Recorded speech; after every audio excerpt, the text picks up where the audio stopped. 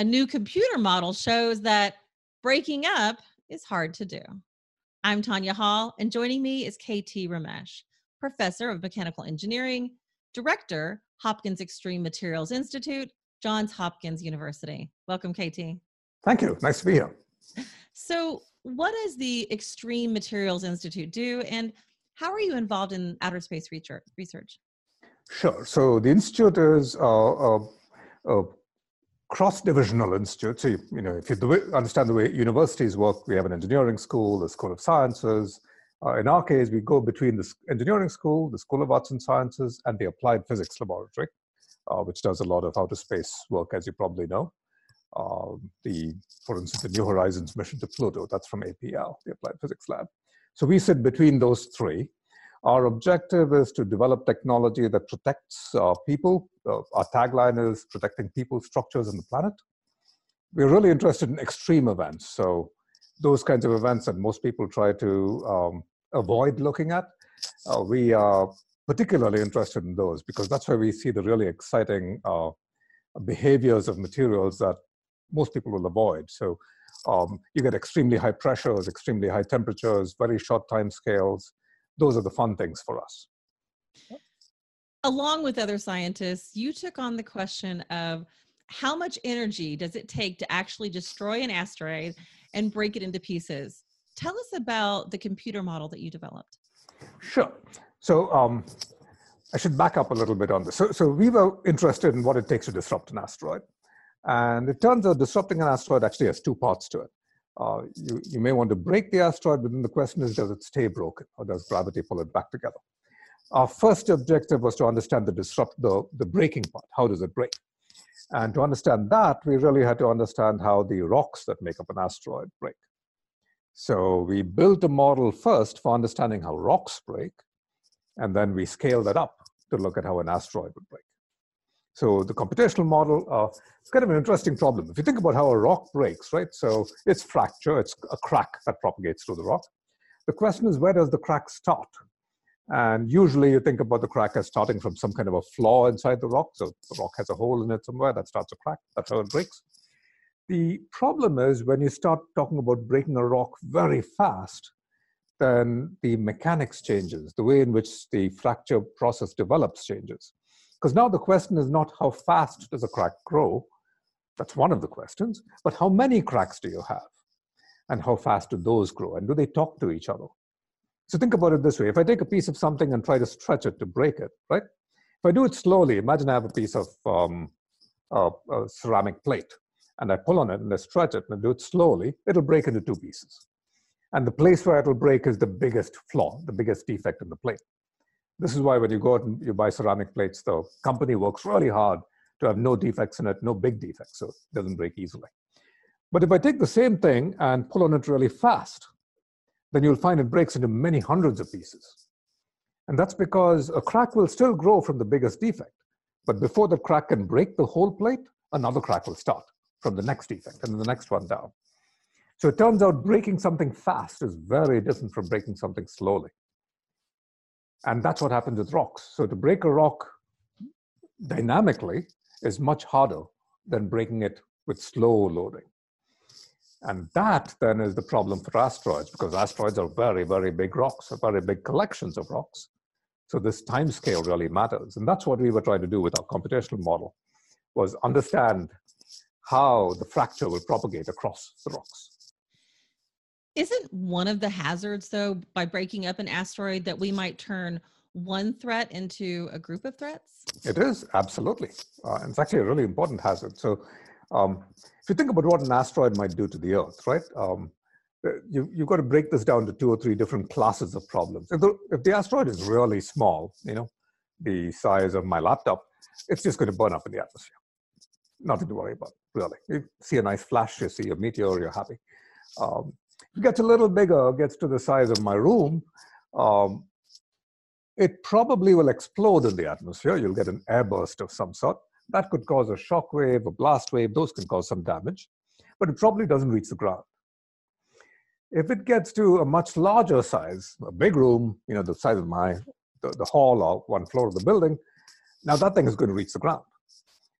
it might break a little bit in the atmosphere, but parts of it will definitely reach the ground. And if you get big enough, then you'll actually couple into the ground and you'll create a big crater and you'll throw material back up into the air. So depending on the size scale, you can sort of think of it as asteroids that are less than 100 meters, between 100 meters and a kilometer, and bigger than a kilometer in size, those kinds of scales. The dangerous thing for us is the big ones, right? That's what we are used to thinking about, like the asteroid that probably killed the dinosaurs. Really big one impacts, it hits the Earth, it throws out a lot of ejecta. The ejecta comes back into the atmosphere, and that causes a lot of damage. It's both the direct impact and the coupling into the atmosphere that causes damage. Now, if you take an asteroid and break it into pieces, you might be hoping that none of the pieces will hit the ground. And in principle, if you break it into dust, you're probably right.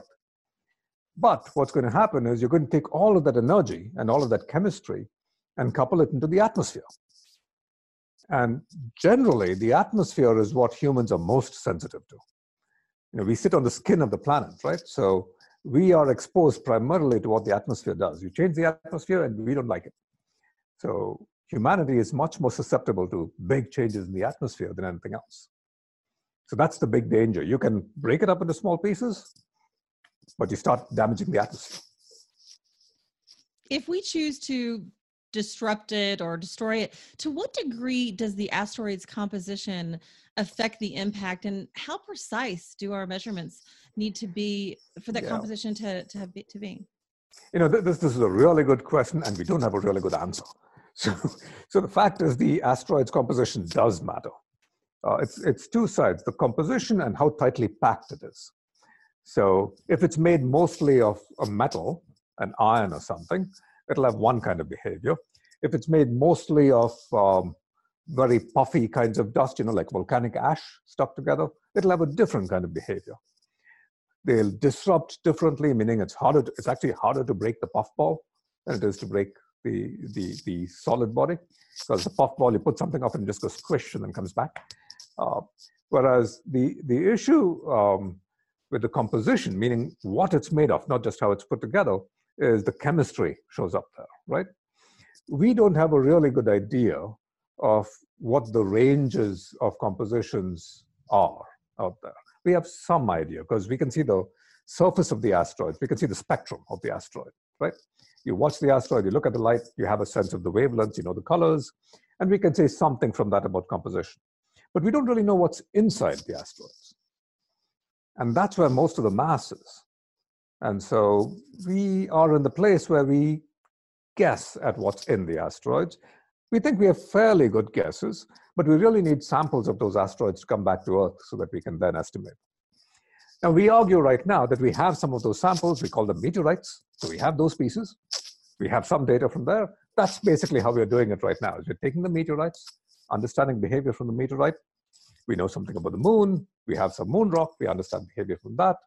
So we're using those to estimate what happens when an asteroid comes in.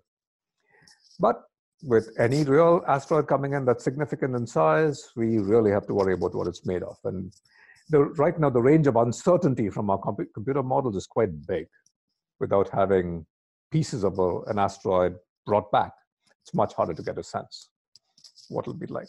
The danger is when we pick up the meteorites, maybe only certain meteorites actually get to the ground, right? So some kinds of asteroids might be coming in and the meteorites may not be good samples of those. What role does advanced notice time play in disruption or deflection planning? That's a big thing. It's a really large fraction of the time. So the fact is, most of the time, if it's a big asteroid, big enough to cause significant damage to us, we cannot disrupt it. We don't have enough energy to disrupt these things. So most of the time, deflection is our strategy of choice. But deflection, if you want to move something big, you have to provide it with a lot of momentum because it's moving in one direction. You want to move in a different direction. We call that a delta V, a change of the velocity.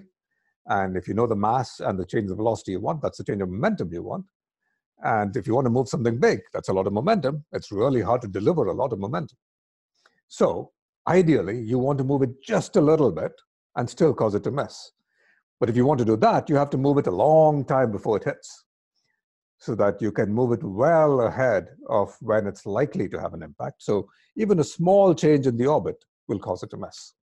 So deflection time is key, which partly also means that observation time is key. When do we know it's coming, right? So if we only observe it 5 days before it's going to come in, we really don't have enough time to deflect. If we observe it 5 years before it's going to come in, now we have a shot. If it's 50 years, we probably can do something. Interesting. KT Ramesh, Director, Hopkins Extreme Materials Institute, Professor of Mechanical Engineering at Johns Hopkins University. If somebody wants to connect with you, Mr. Ramesh, how can they do that? Easiest way is to come to my website. It's hemi.jhu.edu. And then from there, you can come to my page. That's the easiest way to do it. Sounds good. Thank you so much. And if you guys want to find more of my interviews, you can do that right here or go to tanyahall.net. Thanks for watching.